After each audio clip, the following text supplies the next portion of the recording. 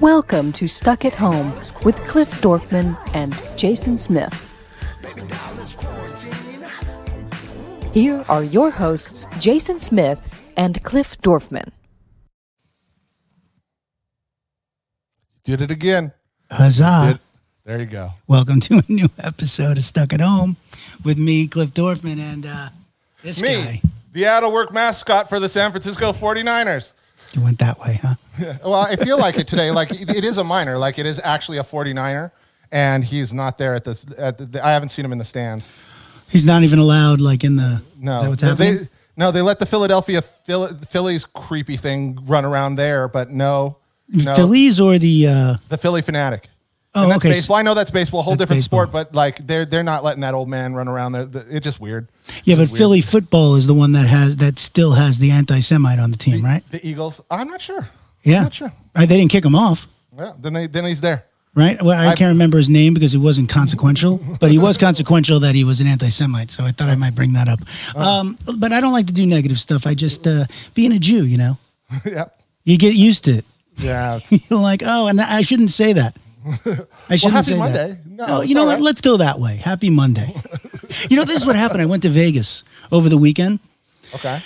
and I'm such a honestly, I'm a happy, positive, good, decent human being. And, Yeah, and absolutely. Vegas. Yeah, I know I'm looking like Jason there. Thanks, Dylan. I got the beard. I don't know. I was just trying it out. I figured I'd go. So Vegas, I go, and I used to go all the time, but I haven't gone obviously in like a year. And, hi, Nikki and Nancy. I can't even, honestly, this is what happened. So I do Vegas the whole weekend, and it's like I told you, Vegas is the reason there's COVID. Well, it seems like it. Yeah, It's a it's place bad. it's a place where you could catch things that you couldn't catch since the 40s in a normal year. Like if you needed to get something that Without only COVID. sailors got back in the, back pre-Korean War, that's Mm-hmm. where you went. So it just makes sense. Well, listen, I think you're right. But it's worse. It's worse. And the aggro, like the type of people who are going in this climate, I think it's like all the most aggressive people. Mm-hmm. It seems like a very slow vibrating, epicenter, like where everything that vibrates slow goes to vibrate slow. Now, Vegas and LA are way closer together, but I still got to own it. Welcome to my home state. Welcome to my home state. But I didn't find that. Like, I don't know if mess. it's. We a mess. Welcome to my home state. But it's pretty big. Listen, I like so many things about Nevada, but it feels like Vegas, it got centralized into like demon hell, and it affected me. Like I'm still shaking it off, and I'm doing all right. But I got to tell you, I didn't realize like after you evolve to a certain place how much that shit affects you. Welcome to my home state. By the way, thank God there was some Our good stuff to shit watch. affects you. It does affect And me. you'll never, ever, ever, ever, ever take a shower that will ever, ever, ever make you clean. You're still going, huh? It's like, you really are passionate about this. We could do a musical maybe about Nevada. It's like, it feels like a Book of Mormon in you.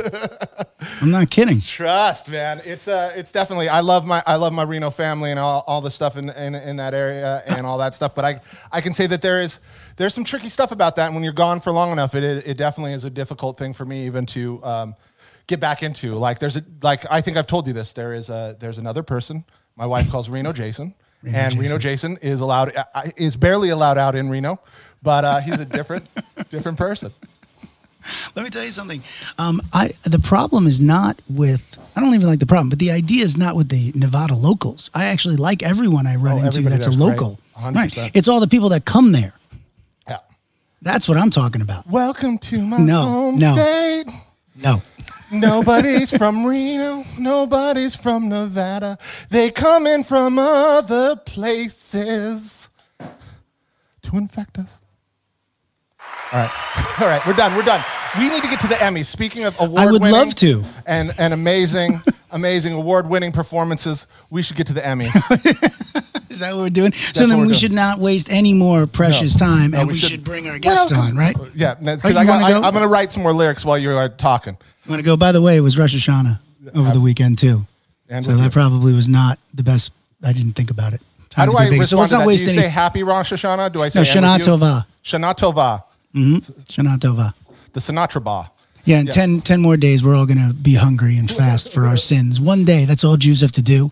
One day without eating is like a year of sinning. I love it. That's, believe me, the penance there is, they got it right. Nice. No Jew wants to not eat for 24 hours. All right, without any further ado, I am going to bring on our guests who are, in my book, very highfalutin. They know what the heck they're doing. They've been doing it for a long time. That is Dan Feinberg and Leslie Goldberg of The Hollywood Reporter. Dan is I want to get it right. Dan is the chief TV critic, and Leslie is the West Coast TV editor. And you guys have is it new, your podcast, TV's Top 5? Or is it, we're promoting it, so it's new for us. So TV's Top 5 on Apple, Stitcher, Spotify, everywhere you get podcasts. Leslie, Daniel, welcome to the show. How you doing? Thank you so much for having us. Thanks. Yes. I was not warned this was going to be a musical podcast. I wasn't warned either. Okay. No one was warned, Daniel. Believe me. We're all still thinking about it. It's in your head, though, kind of, isn't it? It's surprisingly catchy, but also I still have all of my Rosh Hashanah prayers in mind because I spent the weekend praying. Thank you very much. Did you really? I spent Saturday praying. You davened a little? Little bit. All right. I like to hear it. Leslie, go Dodgers. Go Dodgers. Yeah, I spent the weekend watching baseball. So Yeah. Were you happy about that? different.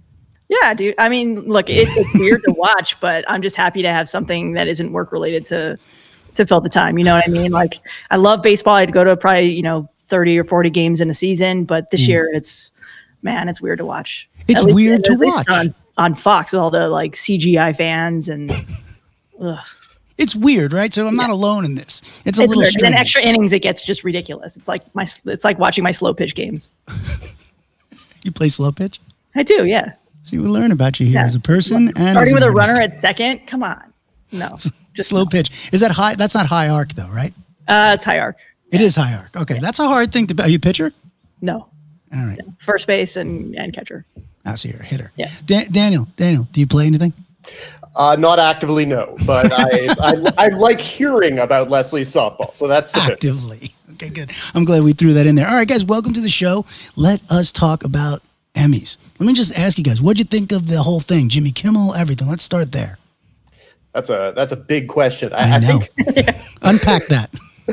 I think my first answer is that I went into it kind of thinking and not being able to get my mind around how much technical logistics we're going to have to go into this. I mean, they had cameras in 134 houses. They had apparently a bunch of people in hazmat suits basically prowling the world with trophies, some of whom actually got to give people trophies and others just left. They passed away.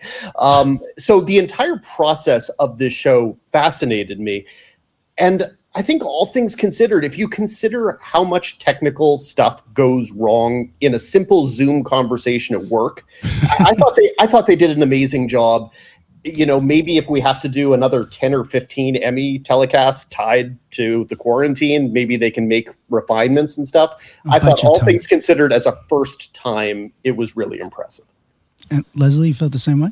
Yeah, I went into these things I wasn't expecting anything, honestly. Like, I was just impressed that they were actually being and trying something different, going live during COVID, where everyone's stuck at home all over the world, different time zones, etc.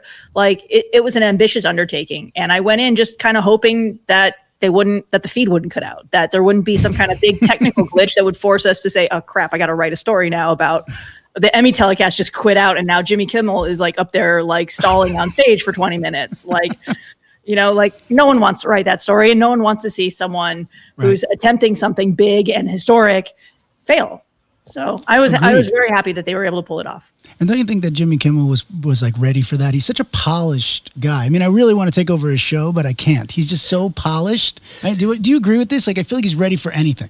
Well, I think once you've weathered the most notorious Oscars telecast in history, I mean, once you have been the guy at the center of the only time in Oscar history where they screwed up the freaking Best Picture winner, you know that you have been a part of the most awkward moment you could possibly be a part of in your life. Fair point. And also, once you've done blackface as Karl Malone, you know that there's only so much you can do to humiliate yourself in addition. Any further. No, this is a guy who absolutely does know how to handle adversity. The fact that the worst adversity he had to deal with yesterday was that it took 3 shots for Jennifer Aniston and the fire extinguisher to put out the burning envelope. Otherwise, it was pretty simple, I would say. And that played great, too. It did play great. You know, anything Jen Aniston does plays great. Did you see her do the Fast Times at Ridgemont High thing with Brad Pitt and Dane Cook? Glorious. Absolutely glorious. I still do not understand how they got all of those people to do that. I just don't know what the conversations had to be like, but you know who you should talk to ask is Dane Cook. He'll tell you. Huh. Let me know. I'll connect you guys. Dane will tell you the whole story. It's gone on and off. You told me so many times. So, you know, believe me, there's a lot behind there. That was an incredible thing, though. I hope. But these things can't get nominated. No. Right. It sucks because if that was on TV, it could. All right. I digress. I don't want to waste your time with that. All right. So now let's get to awards. I digress is probably the easiest way to say that statement. You digress all the time is what he means. It's like Black Lives Matter 2. I digress always. Hashtag I digress always. Okay, yes. So do you want to let's get into awards first, or do you want to get into validity of awards? Oh, God. How much time do you have? Dan has I have as much time as you'll spend with us. I have opinions on either one. So whichever place you want to start, we are right here for you. All right, let's start with how it starts. Let's start with validity of awards in drama before we get to comedy. To me, of those nominees, Succession was the best show. And so those wins for Succession make me extremely happy. On the other hand, I've been saying this since Succession premiered 2 years ago. Succession is primarily a dark comedy. It is not a drama. It is a show that to me makes me laugh more than just about any show on TV. So once you accept this is not a show that really and truly should have been in a drama category, it should have been in a comedy category, it deserved to win the things it deserved to win. So I was happy with that because I do love Succession. It was just miscategorized. I agree. Leslie, what do you think? Yeah, you know, Dan's the critic between the two of us. And, you know, I always defer to him when it comes to all the qualitative stuff. But, I cover the business of the industry. And to me, you know, it's interesting on a bigger level because this is HBO. And everyone last year was like, well, what's HBO going to do after Game of Thrones? And, well, Succession is the answer. And Watchmen was the answer. So, now they're doing Raised just by fine. Wolves. Well, HBO Max, yeah. Well, but is there HBO anymore? That's Leslie. Is there? Well, yeah, there still is. That's a bigger question that we'll probably be seeing play out over the next year or so. The guy who's running HBO, his name's Casey Bloys. He runs programming. He's been with HBO for 16 years, working his way up to president of programming. He was just promoted earlier this year to a role that also includes oversight of HBO Max. So how you're going to start to see that streaming platform and HBO have more of a role in what kind of shows they each greenlight, that's going to be something that we'll see play out. We haven't seen it yet because Raised by Wolves technically was originally developed 3 years ago for TNT, which is the basic cable network that airs used to air like Rizzoli and Isles. Yeah, so they're changing their brand. Yeah, I mean, just a little bit. But yeah, no one's watching basic cable. Basic cable's not getting a lot of resources or budgets to continue to make scripted original dramas, which are very expensive to do. And now you're starting to see all these companies shift their focus to streaming, which is why Bloys just inherited HBO Max because he's led HBO to the most Emmy wins 20 years in a row. That's how long, huh? Casey's done that? Well, he's been there for 16 and he's been head of originals for the last couple years. Before him, there was a string of other executives. But yeah, HBO has a brilliant track record. Right, but Chris Albrecht really started the train with it, and then we went on. Whether you like Carolyn Strauss's reign there with Lombardo or, Lombardo's reign or what have you, I feel like right now, I feel like we're in the best hands right now over there. Yeah, I mean, he studied all under most of them, I believe. So yeah, I mean, he's got a good team. And what I'm curious to see is if that development team will expand their purview to HBO Max. Because right now, HBO Max has their own that's overseen by Sarah Aubrey. So, who's excellent. She's been there. She put, Sarah Aubrey put Entourage on. I'm not sure if that's right. I have to look that up. Yeah, no, it is. Yeah. Go ahead. I wrote on Entourage. Okay. she was there under Carolyn Strauss. Okay.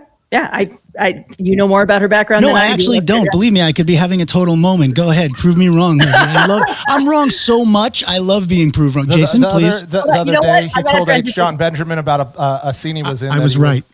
Well, kind of, but not really, about a show that didn't exist. So It existed. It was called Master of None. It was just not in the park. All right, let's and go it was on. with a different person. I think this is what we call we digress, right? I digress always. Okay, and I digressed into HBO. So Succession, validity, yes. Win, yes. I agree with you, Daniel. Is it under the wrong category? Maybe. It doesn't bother me. I mean, that's sort of reflective of shifting in tone, and it's harder and harder to find something that's a straightforward comedy or a straightforward drama. And so I could get annoyed by that, but it's such a good show that it doesn't anger me that much. Listen, I agree with you on that. If it was crappy, it would be a different conversation, Exactly. I think. But it's so flawless that, okay. So what about Best Supporting Actor and Actress for drama? Let's see. I've already forgotten who those were. It's been so long since that TV show was on. By the Emmys from last night. I know. No. What you mean is David Crudup and Julia Garner. And Right. Julia Garner, I am Billy not the Crudup. biggest. Billy Crudup. Crudup. Billy Crudup. I am not the biggest fan of Ozark. Haven't been the whole time, but Julia Garner is always wonderful on that show. What don't And you like about Ozark? I thought the second season was dismal. I thought the second season was astonishingly bad. I thought it sort of starts at the top. It pisses me off that it's a show that no one knows how to light. Legitimately, there is too dark, and we're just not bothering to try photographing things. And the second season in particular, to me, really felt like sheer visual laziness. And the storytelling wasn't very good. The third season I thought was a big improvement, honestly. Okay, so let me say two things. I disagree with you on everything but the lighting. And the second thing I'll say is if I didn't read you already or listen to your podcast already, TV's Top 5, I would be starting after hearing your nonsense because I want in on what the fuck you're talking about, and I want to argue with you because I loved it. Okay, but let's move on. Julia Garner, I agree with you, is fantastic. I think she's great, and she has always been the part of the show that I've liked watching most. Billy Crudup on the morning show, he's in a completely different show from everyone else. I don't think there's anyone who disputes that. I mean, he's in a sort of semi-wacky, vaguely comedic, odd, eccentric show that Jennifer Aniston and Reese Witherspoon are not in. On the other hand, I really like watching the show that he's in. Me too. And the fact that every word out of his mouth is just a little bit off kilter. Like, you just never know what that character is thinking. I love the performance. So I don't know that I would have chosen him over the three guys from Succession. I think one of them probably deserved to win, probably Matthew McFadden. But that being said, I really like Billy Crudup in general.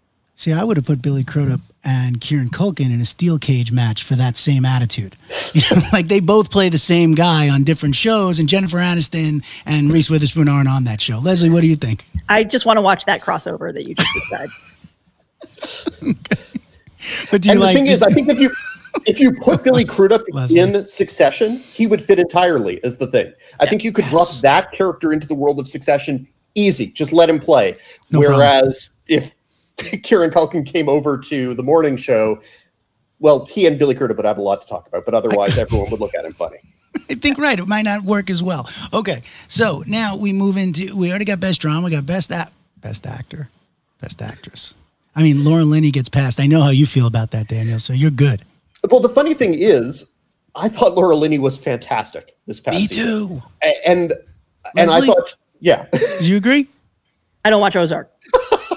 Ladies and gentlemen, the West Coast TV editor. All she does is business. She's like, I do the business that pays for Ozark.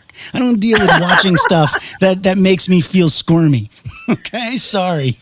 Go on. Look, you can't get to everything.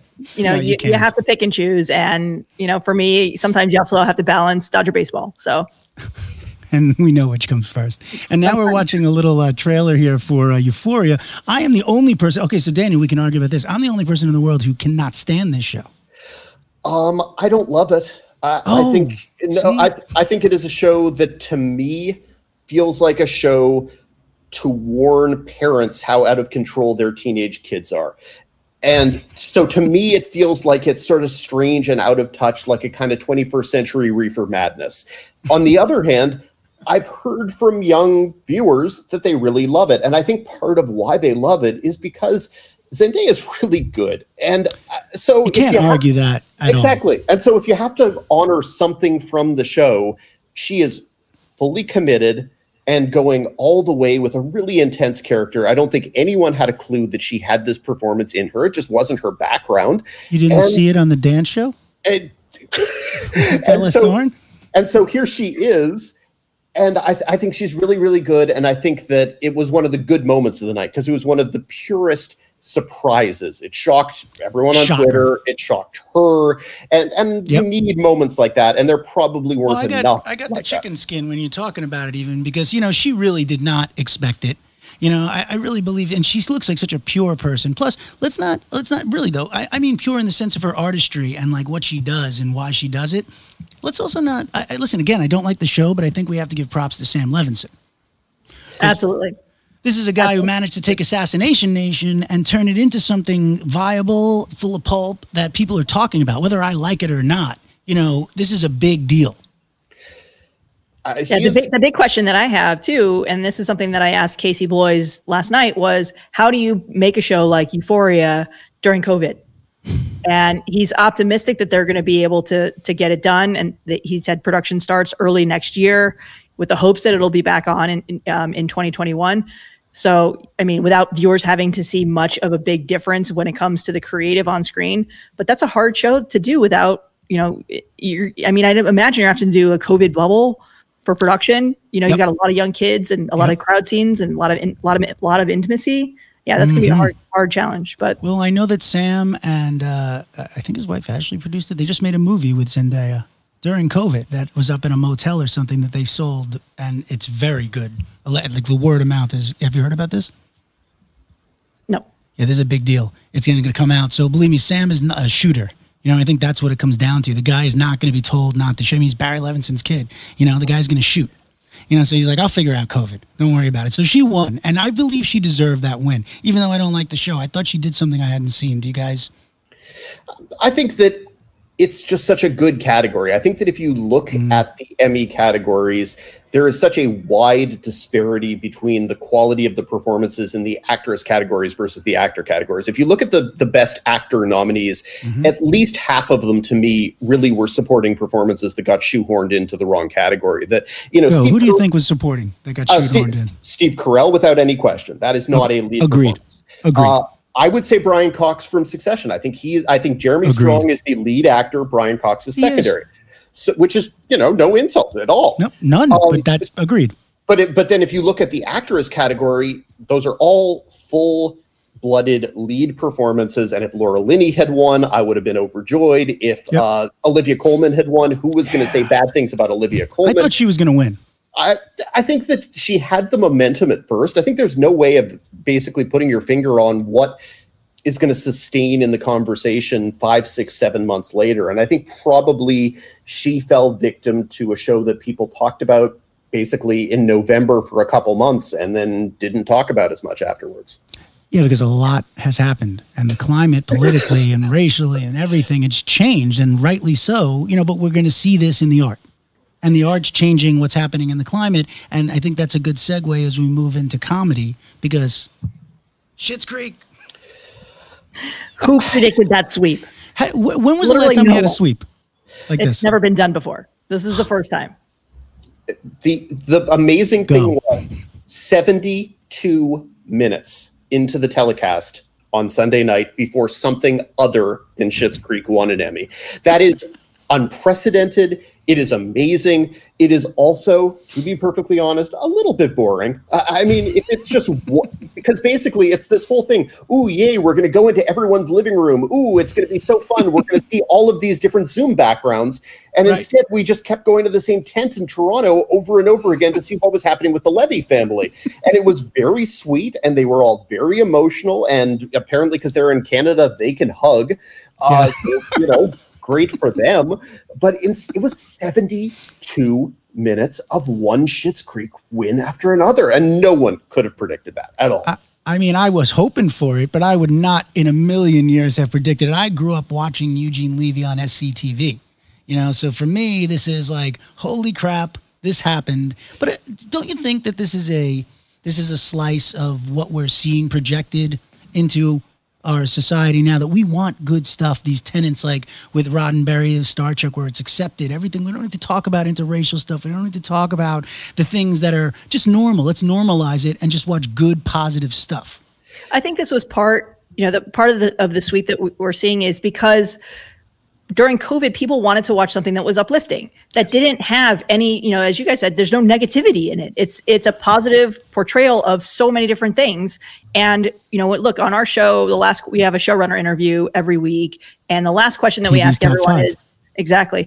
And the last question we ask our showrunner guests is, what are you watching and enjoying? And so many people in the last 6 months said the same thing, that they just now that they've had time, they've watched and binged Schitt's Creek. And it's because it's the perfect show for right now, because it takes you to a happy place. Yes. And it gets you out of this world where no one wants to look at Twitter in the morning. No one wants to look at Twitter during the day. Like, the headlines are awful. It's like one atrocity after another. And here's an alternative. It's, you have a big library. You had the first 5 seasons on Netflix. The 5th season's coming in early October. Comedy Central just announced that they're going to air it on Friday night starting in October with 5 episodes every Friday night until they go through the final season. It's on CWC. It's the show of the moment. And I think, seeing Emmy voters having the final season up for that at this time when it's right in front of voters, it was the right show at the right time. History making, absolutely. And it's also God forbid, it's a comedy that is intended to be funny. And I do think that there's something to be said for that, because as I talked about with Succession, there's a lot of back and forth between the genres. And I think there are a lot of things that are classified as comedies that they're not laugh out loud funny. They're dry, they're droll, they're ironic, whatever, but you don't sit there and laugh. And Schitt's Creek has the advantage of being a comedy that people can actually laugh at. It probably makes you cry a little bit. I think it does a lot of very positive, visceral things that people responded to in this moment. Listen, I could not agree more with you. On top of it, again, I think these are important shows, just like Lovecraft Country on the other end of the spectrum, which is they're important shows to move society toward where we should have been maybe a while ago. And now we're seeing these things, these pushes. And I'm talking about, listen, in Schitt's Creek, it's people are gay, people are black, people are white. Now let's just do story. And like you said, Daniel, and I think it comes from maybe Daniel growing up with Eugene and whatnot, but it was meant to be funny. We do jokes. And it's, so many of the people at the top of the cast, those were the first couple wins. So you had Catherine O'Hara at the top of the show. Which, thank God. Of course. Come on. To me, the sadness there was that it wasn't in front of a gigantic crowd in Los Angeles where she could have gotten the standing ovation. And Eugene Levy also guaranteed would have been a standing ovation. And the fact that we missed out on that was, it was the sadness of last night's telecast, is that we didn't get to have those moments that, make a show like this so special, ideally. Yes, I agree. What do you got, Jace? No, I just, it's bittersweet because I do love that show. And I thought it deserved it, and it has been not really received any of that attention for the last few seasons. But I mean, The Good Place, I feel like was another one of those things where it also kind of been overlooked and was a great end season, and there's no more of that either. So it just was tough for me. Oh yeah, The Good Place just getting overlooked completely. Well, everything did. And that's where The Good Place never won an Emmy at all in its entire run, which is weird. Yeah. Okay. Yeah. We all agree. But it's also except Daniel. It definitely should have won awards over the years, and it's unfortunately the thing that happens. Why?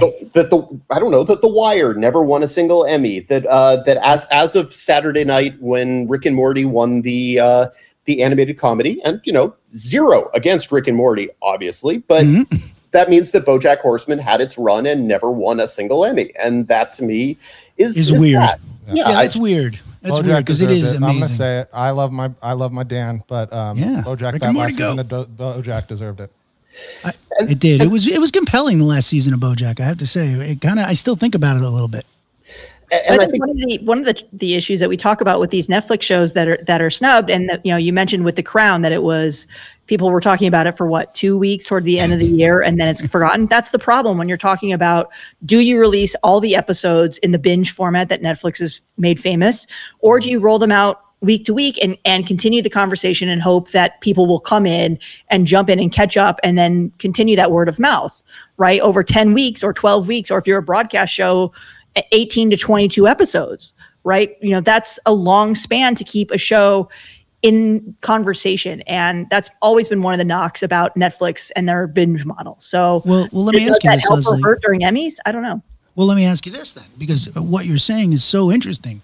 Will we see the business model change to the way the studios have done it for the Oscars, where they're going to save the best shows for the, month before, like for Oscars, they come out right before the end of the year, all the best pictures. Are we going to see a business model change with the TV shows dumping and waiting? Well, and Dan can weigh in on this because you mentioned this on TV's Top 5 a couple of months ago. There was one weekend where it was like one huge weekend where it was like the new season of Rami and then a bunch of other high profile streaming shows that were all dropping within the span of like 3 or 5 days. And I want to say it was maybe Central Park, the Apple animated show from the creator of Bob's Burgers, and a couple of other high profile Emmy players that everybody squeezes them in just before the deadline. So yeah, I mean, that's always part of a network strategy, whether you're a streaming service or HBO or a basic cable network. Everyone kind of looks at that. But if you look at what the actual big winners were at the Emmys, you had Succession, which was a weekly airing show, but that aired all the way back last summer, which at this point feels like 15 years ago. And right. the fact that people still remembered the existence of that show speaks to how excellent that show was, but it was a long time ago. Then you had Schitt's Creek, which was weekly in the spring, and so that was actually top of people's minds. But Watchmen ends up being this entirely unprecedented thing where it was a weekly show. It was fall. It didn't exactly fall off of anyone's radar, but I think it went a little quiet. And then suddenly these past couple months with the George Floyd, with the Black Lives Matter, with Breonna Taylor, it suddenly moved from the realm of fantasy sci-fi back into the headlines. And I think without any question, the horribleness of the past few months had the unlikely impact of benefiting Watchmen by getting it back in the conversation. But there's no way that you could reproduce that. You could never find a way to say, strategically speaking, let's try to do this. No, it was just the right show at the right moment, and it was also a spectacular show. So it had all of those things going for it, which... Listen, I could not agree more with that. But I want to turn this conversation a little bit because I know we're running a little shorter on time. And I want to talk to you guys about your podcast. Because TV's Top 5, you guys have like every top showrunner on there. Could you just pretend I don't know your cast at all, right? Tell me a little about your guests and what you guys talk about because it's damn impressive. Thank you. Yeah, well, we're a weekly podcast. We come out every Friday morning, and it's called TV's Top 5. We pick 5 topics every single week. We have a format. The first thing we do is headlines, so it's kind of the news of the week that matters. Then we dive into 3 topical segments, things usually industry-related coverage, things that have happened during the previous week, whether it's an executive changeover or a show like The Walking Dead or Keeping Up with the Kardashians ending, or a new high-profile show that's coming in. We want to bring in an expert to talk about it. And then the 4th segment is almost always a showrunner interview with the creator of someone behind a show that's either launching that week or in the coming weeks. And then the 5th segment is the Critics Corner, where Dan really cuts through the clutter and helps people figure out what to watch and what to skip too. Yeah, what to skip. And who is some of your last guests? Give me a little rundown. Well, this week's episode, or the one that came out this past Friday, we featured the girls behind Pen 15 for an awesome interview where they talked all about season 2 and even the obstacles that kind of are facing them as they look to return and shoot the remaining episodes that were cut off from the second half of season 2 by the pandemic. So it's a really great conversation. And this week coming up, we have Noah Hawley, who created and is the showrunner of Fargo.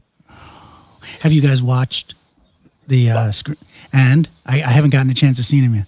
I have seen 9 of 11 episodes, and when it is good, it is extremely good this season. The 9th episode is one of my favorite Fargo episodes ever, and therefore one of the best TV episodes I've seen this year. There are times when it's overextended. This season is set in 1950, and it has 24 main characters. It is easily the largest ensemble they've ever done. And there are times where it's a little bit exhausting, where there's just so much happening and so many people. But when the good moments kick in, when you get a beautiful shot that could only be on Fargo, or when you get a strange line of dialogue that only Noah Hawley would write, or you watch Chris Rock or Jason Schwartzman or Jesse Buckley. It's just an amazing cast. I love this show so much. The first 3 seasons were all among my favorite shows of their respective years, and I look forward to seeing how this one is going to tie together in the last couple episodes. Oh, well, so I can't wait. So you have Noah this Friday, and Noah's he's been directing so many of them too now. He's turned into like the little P.T. Anderson for TV. Like really, this guy, he's doing things you don't see other people doing on TV. Basically, he found this home where they're letting him do things. And that's the amazing thing that FX does with a lot of people, that they did with Ryan Murphy for years, that they did with Donald Glover, et cetera, where they basically let him make this very, very strange pitch.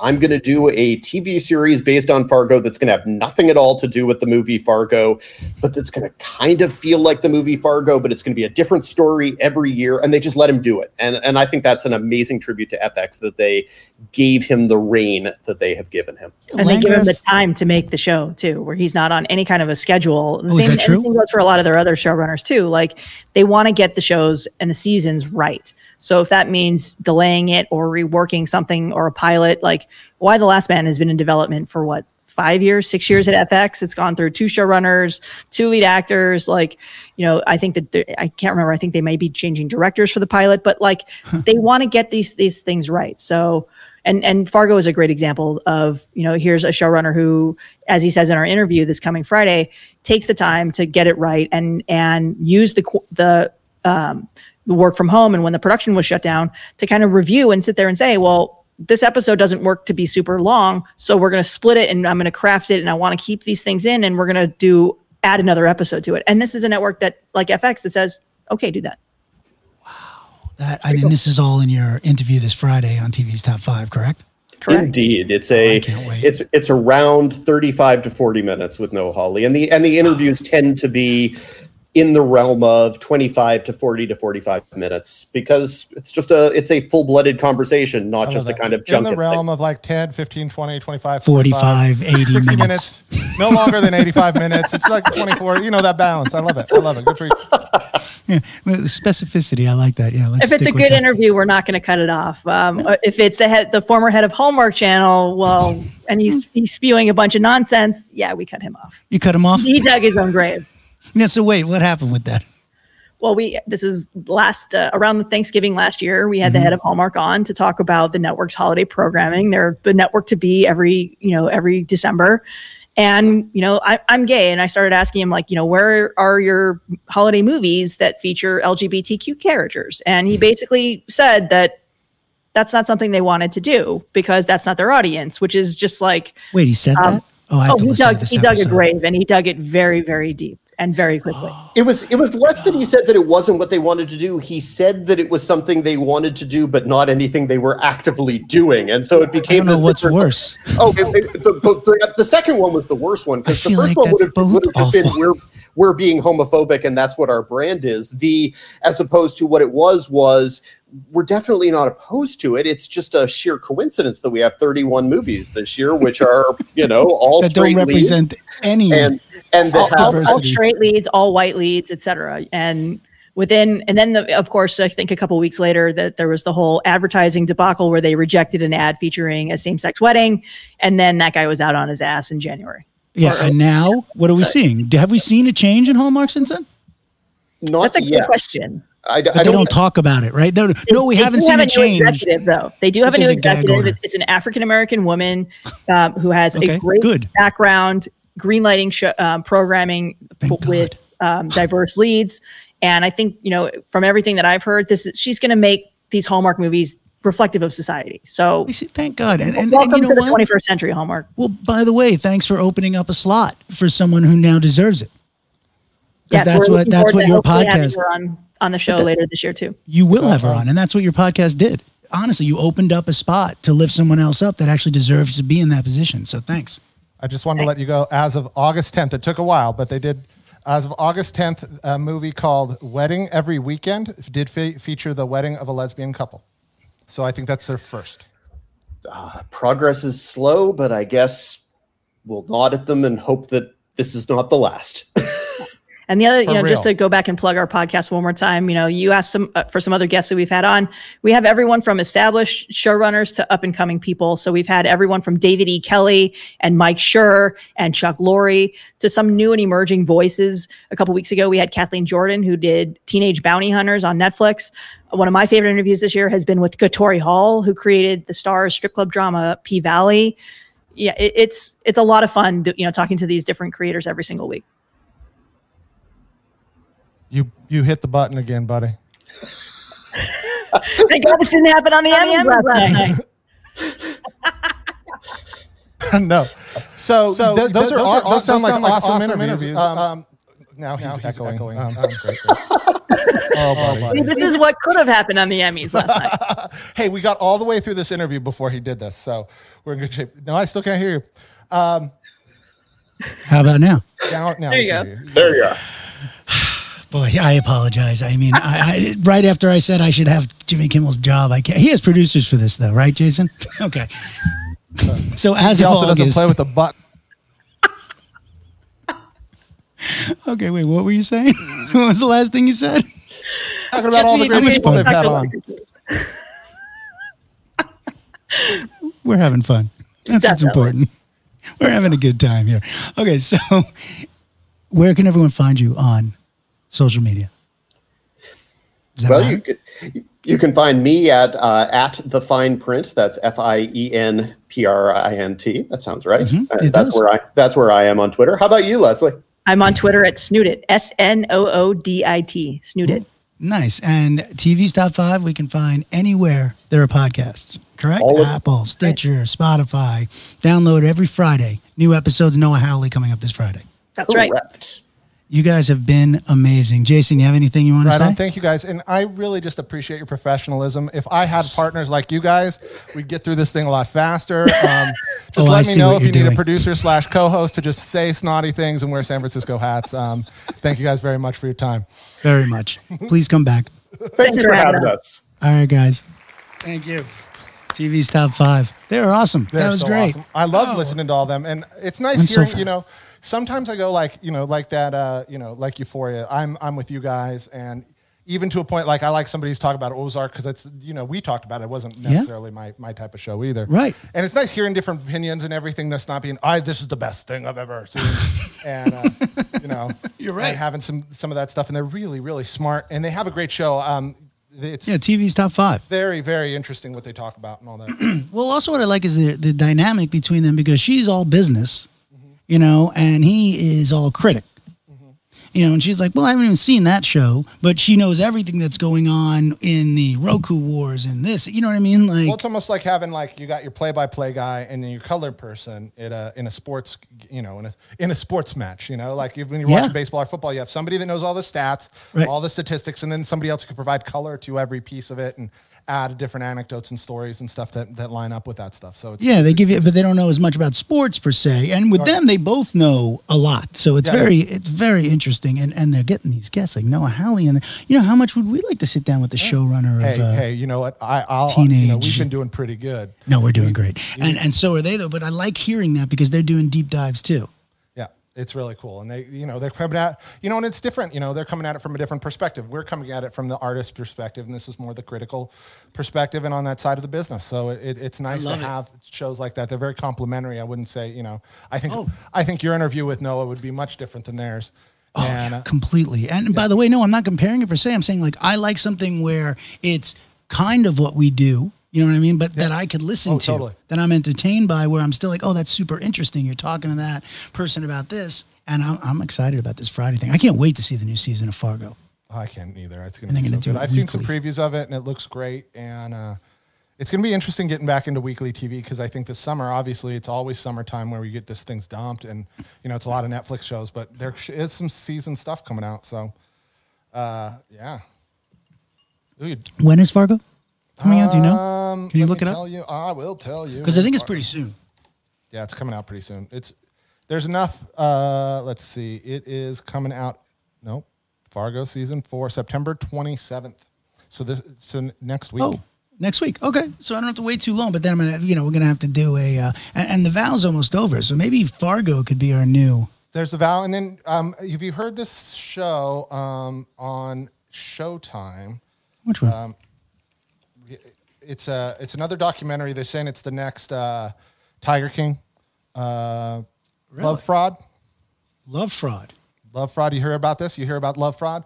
No. Have you heard about this? I can't do any accents. I can't do a Johnny Carson at all. No, I have not though. Love Fraud? Love Fraud. Love Fraud is supposedly the next like crazy cast of characters kind of show. It's about this. Here, let me see if I can give you some. Dylan, I'm not drinking scotch. I just saw that. It's actually ginger ale. If it was scotch, I'd be much happier. Love Fraud is a new true crime documentary directed by Hetty Ewing and Rachel Grady. It revolves around a man named Richard Scott Smith who used the internet to prey on women in search of love and conned them. And it's supposed to be out of control good. Really? Weird and very much in the vein of the next Tiger King. And is it a weekly thing where we get episodes every week, or can I watch the whole thing? It is a weekly thing. The first 3 episodes are out. The August. So this is another one we can watch too. I love that. You know what might be interesting is right now the Val's still got 4 more episodes. So good. We still got a little ways. I didn't realize, but it's an 8-episode series. Oh, good. Well, wait. But we just watched 5, didn't we? Did we? Yeah. Well, that just came out Sunday. So yeah, we'll be doing 5. So we still got, I think so we got 3 episodes left. Yep. That's a big one. Yeah, there really is, because if you look at, we're not going to talk about the Val right now, but there really are, they still have so much to unpack. So it's a good thing that they're doing. That's pretty crazy though. I want to go back for a second, because I never listened to that episode with the Hallmark dude. No, me either. I didn't realize that broke some ground, huh? He really he got himself fired. Basically, it was that show and then another statement, and you're out on your ass. Rightly so. Now he's flipping chicken for Chick-fil-A, right? He's probably working a fryer. Over I don't there. think. They probably will. Day, right? Yeah, they probably will hire him, right? They're the ones who. We don't like gay marriage. Yeah. So.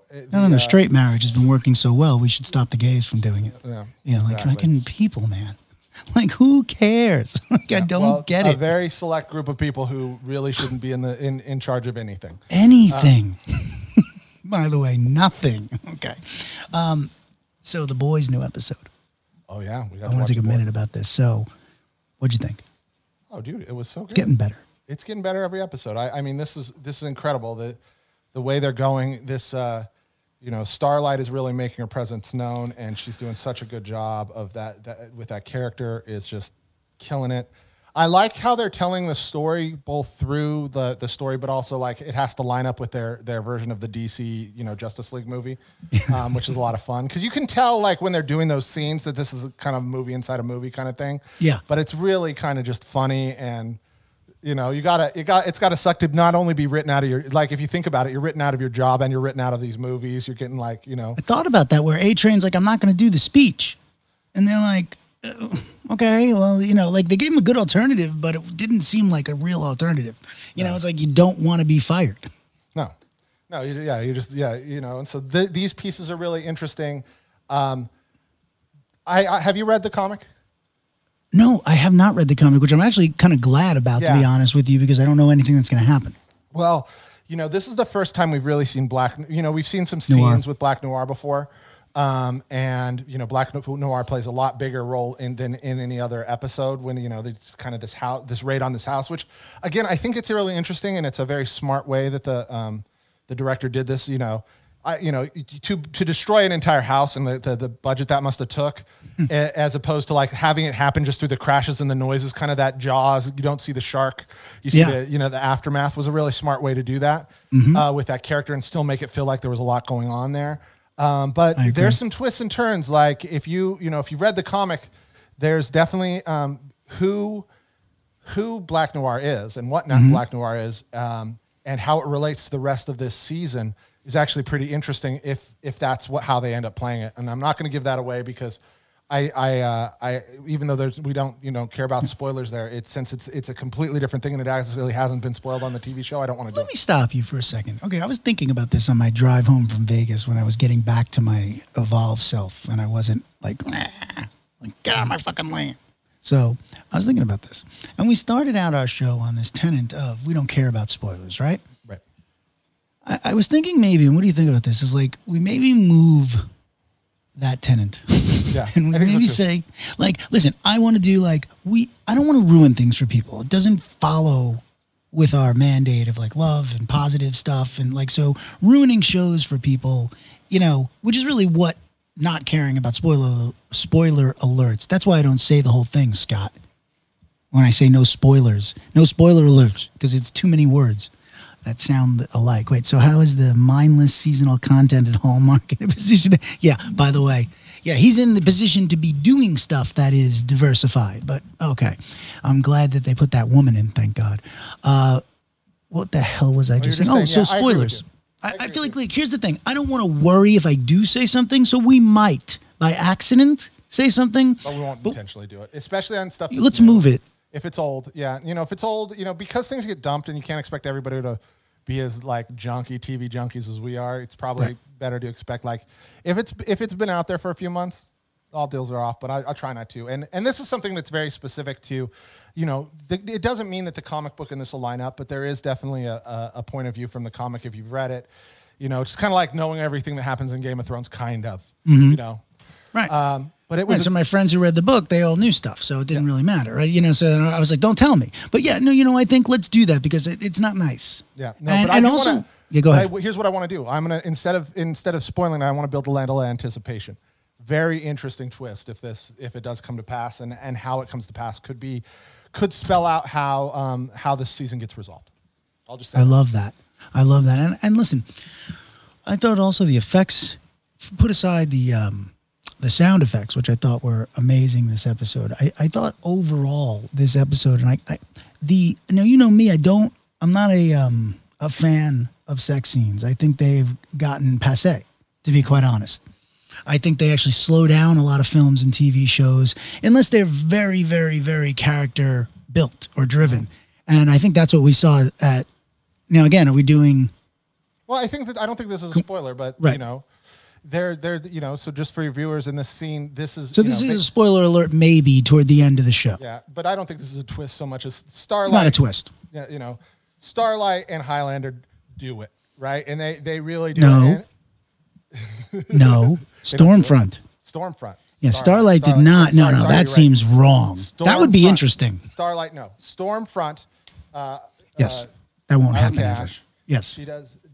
Her and Highlander have sex, but it's not sex. It's almost fighting at the same time. She wants to prove to him and show him she's just as strong and powerful. And his, he zaps her with the eye beams that would kill everybody else.